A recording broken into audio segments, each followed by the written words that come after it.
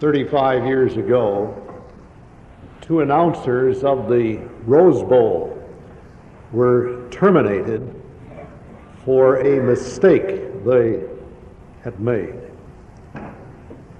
While they were relaxing during one of the advertising breaks, they were talking together and using very profane language. What they did not know is that the microphones were open and their language went throughout the network. When the executives explained why they had terminated these announcers, they said that profanity is to be kept a private matter, and it should not be on the public airwaves. Well, that was 35 years ago.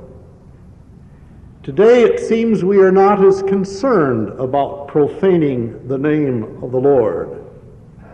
In fact, the first petition of the Lord's Prayer is rather irrelevant. No one seems to monitor the airwaves to be certain that God's name is hallowed, held in honor and respect and reverence. America no longer seeks to fulfill this petition that Jesus taught us. But Jesus felt it was so important that he made it the number one consideration as he taught us about prayer. This is how you begin. After addressing the Heavenly Father, you pray first of all, hallowed be thy name. Let us try to translate that into a little bit more understandable English. The word hallow isn't used very much anymore. The most famous man that used it in recent years was Abraham Lincoln. You remember what he said at Gettysburg. We cannot dedicate, we cannot consecrate, we cannot hallow this ground, he said.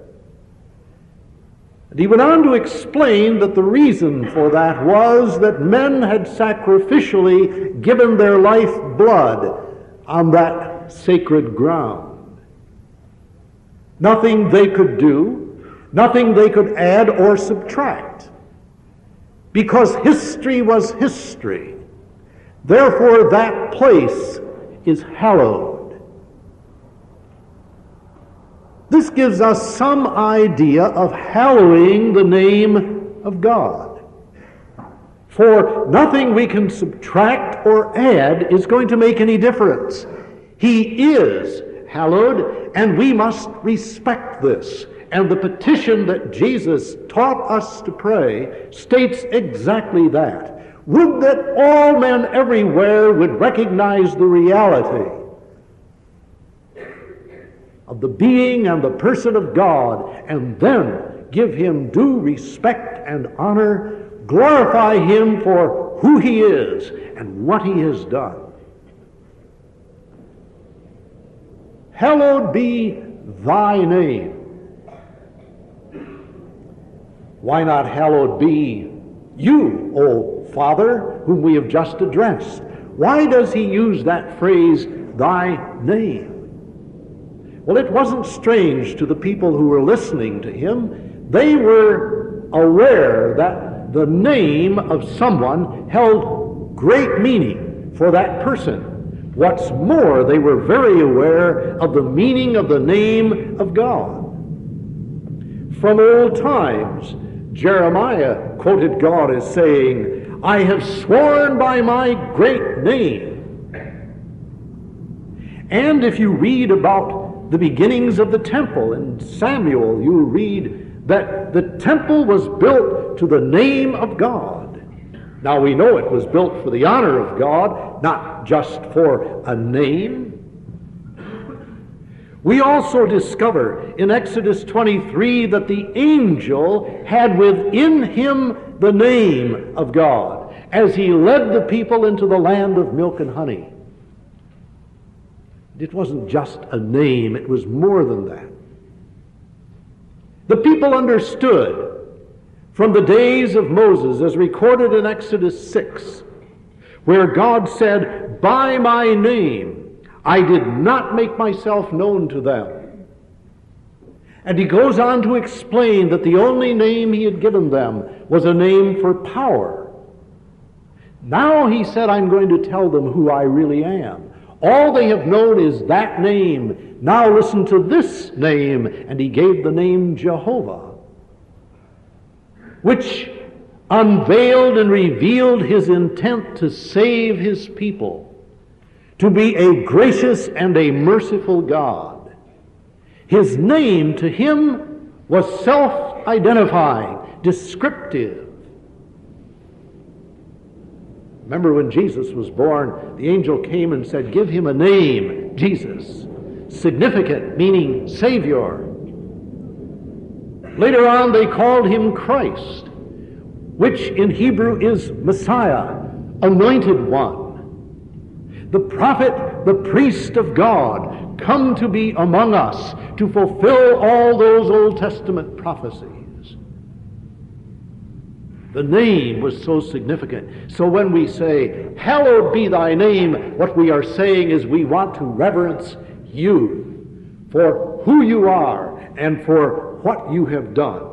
That is the first priority, says Jesus, when you begin to pray. It speaks to every one of us who stand in awe of the deep mystery of God. The one who was before anything came to be. The one who is the standard of all truth and wisdom. The one who fashioned the things that are in such a way that we need to think in accordance with his thoughts in order to know. The one who within his person is a standard for conduct and therefore prescribes the ethics and morality of human beings. That God is all who ought to be praised by all. Within his grasp is the power of all things. We call it theism, putting God in the center. And that's where Jesus started his prayer. When you pray, he said, this is the way. If you want to be a praying person, you start with God. Now, this is not just a view of God, but it is a relationship with him. This awe-inspiring, mysterious, divine being becomes for us now our Heavenly Father, and we pray that his name, his very person, will be held in reverence by everyone. And so as we pray, we work. You don't pray for something unless you're interested in it. You want to make it happen. How do you bring reverence to God's name? How will you spread this if you're going to take this prayer on your lips? The first thing we do is we will glorify God. We'll give him the honor for being who he is. The Westminster Shorter Catechism explains it in its first answer when it says, the whole purpose of man is to glorify God and enjoy him forever. So Paul said to the people of Rome, when he wrote in Romans 11, from him, through him, and to him are all things. To him be the glory forever. And he instructed the people of Corinth, whether you eat or drink or whatever you do, do it all to the glory of God. Jesus says your motive then is touched. And what you really want if you're going to be a praying person is that God is recognized for who he is, and you'll stand in awe of him. But something also happens to you and to me as we pray this prayer, if this prayer were ever to be fulfilled. What would happen to us is that we would find changes going on within us. Did you ever look at the Lord's Prayer and wonder why there isn't a petition there about your spiritual growth, about my Christian maturity? Paul prays for this repeatedly. He wants to grow. He wants Christians to grow. Why didn't Jesus give us a model prayer that says in some way, and Lord, help us to grow and mature in our Christian faith? But he doesn't say that. What he says is, begin the prayer, hallowed be thy name. And if you pray that prayer, work for the fulfillment of that prayer, then you will grow spiritually. You will not be able to help yourself. For the kingdom of God will come within you as a serendipity. Unexpectedly, it will engage itself within your heart, and you'll find yourself changing, growing, expanding your horizons of faith, because God is within. What you're working for is his honor, not for yourself. Today, we are so man-centered and humanistic in building our faith. We think of all the things that we must do to become stronger in our faith. This petition of Jesus gets at that very matter, but not in the way we do. There are no techniques in the life of Jesus. How naturally he went about his life and served, handled things that we want to handle, like stress and worry and so on, not intentionally giving a formula, because what he was essentially there to do was to honor his Father. And all these other things came.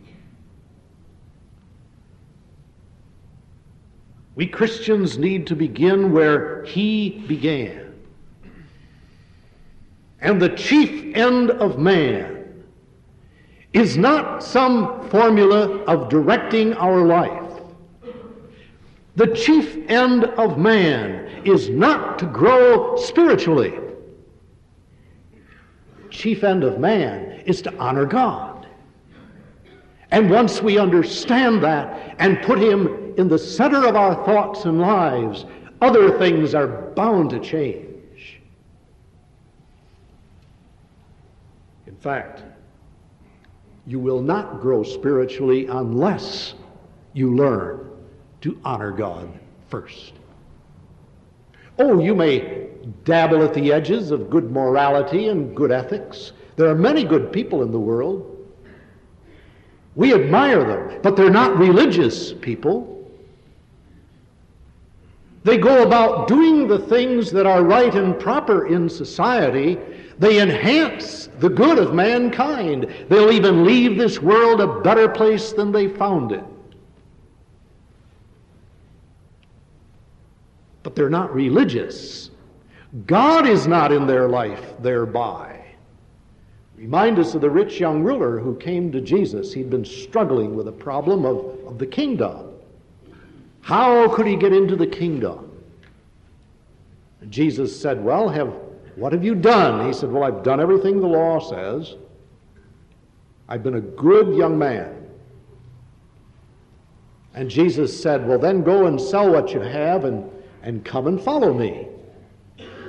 Knowing full well that although this young man had meticulously obeyed the law, What he was really seeking was not anything that honored God, but something that would satisfy himself. And when he had to trade off his material God, he wouldn't do it. It was too costly. He could never have prayed this prayer. For in the true sense of the word, he was a profane individual who was not accountable to God and who hadn't any idea in his life of hallowing the name of God. What he wanted to do was solve his problems and be sure of eternity. Jesus lays the axe to the root of that tree in this first petition, when he tells us, if you're going to be praying people, which is tantamount to saying, if you're going to do what I'm doing and follow me, if you're going to be a Christian, you must start with a wish and a prayer that God will be honored first of all. If you don't start there, all these other petitions for daily bread and all that follows is going to be quite hollow in its ring.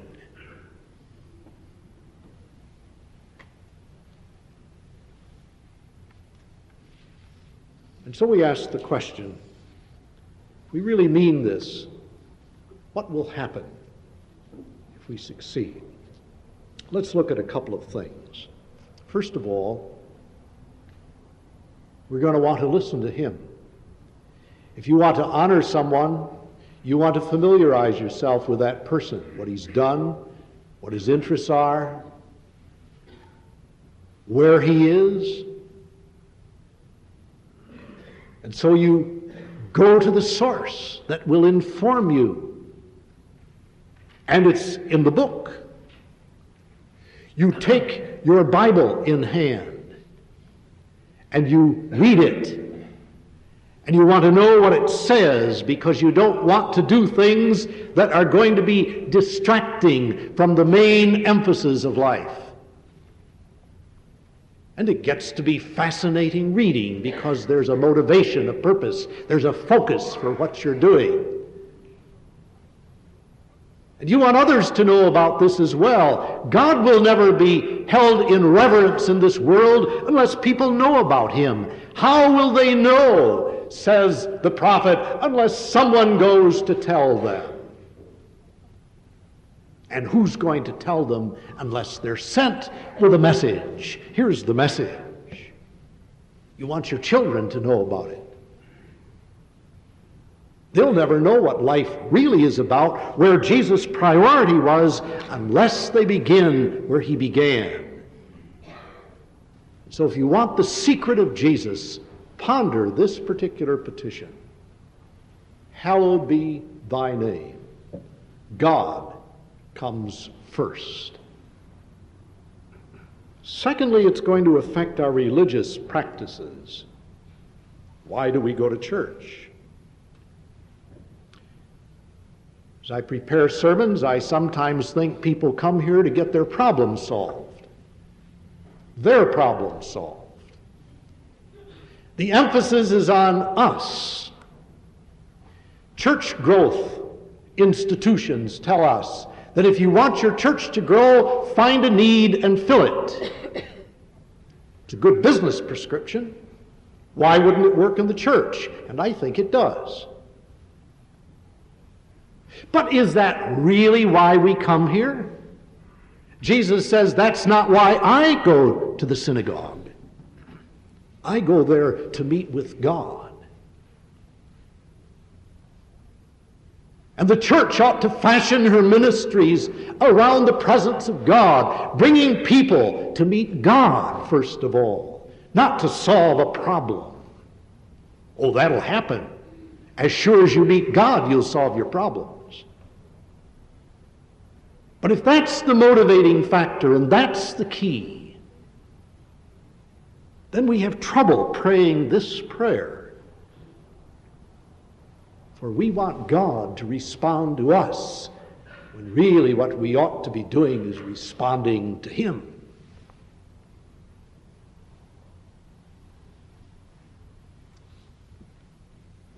Another thing that'll happen is the world will change.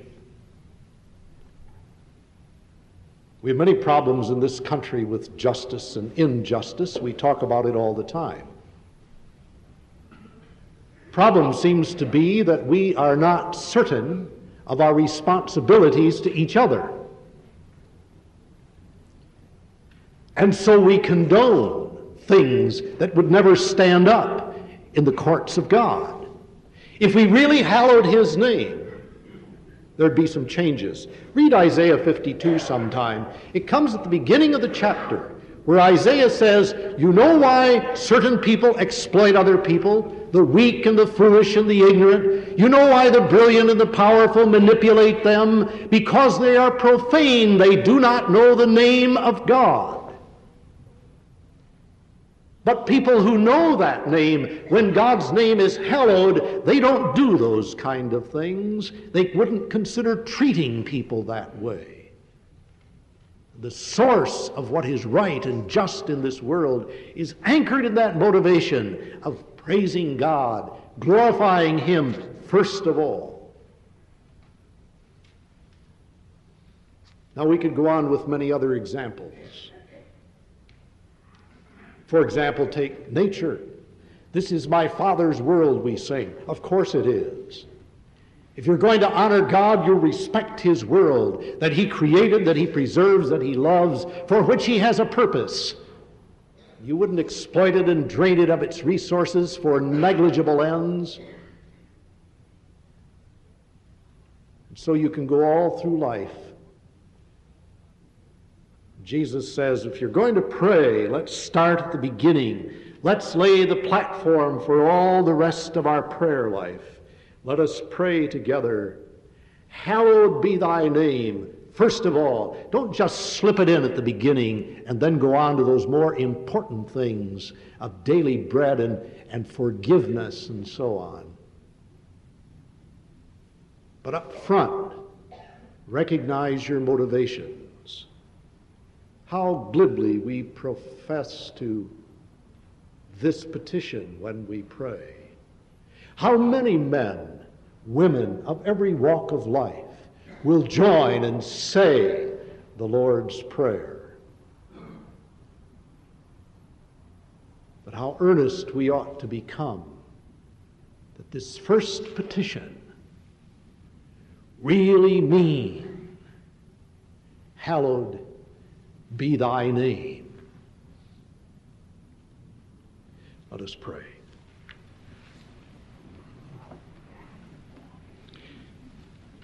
Father, we thank you for your Son who teaches us how to pray, how to honor you, how to place you uppermost in our affections and our attention. Thank you that in the wake of this petition, all other petitions follow. That if we seek your kingdom first, all the other things will be added. So we pray anew this morning, hallowed be thy name. Thy kingdom come, thy will be done, on earth as it is in heaven. Amen.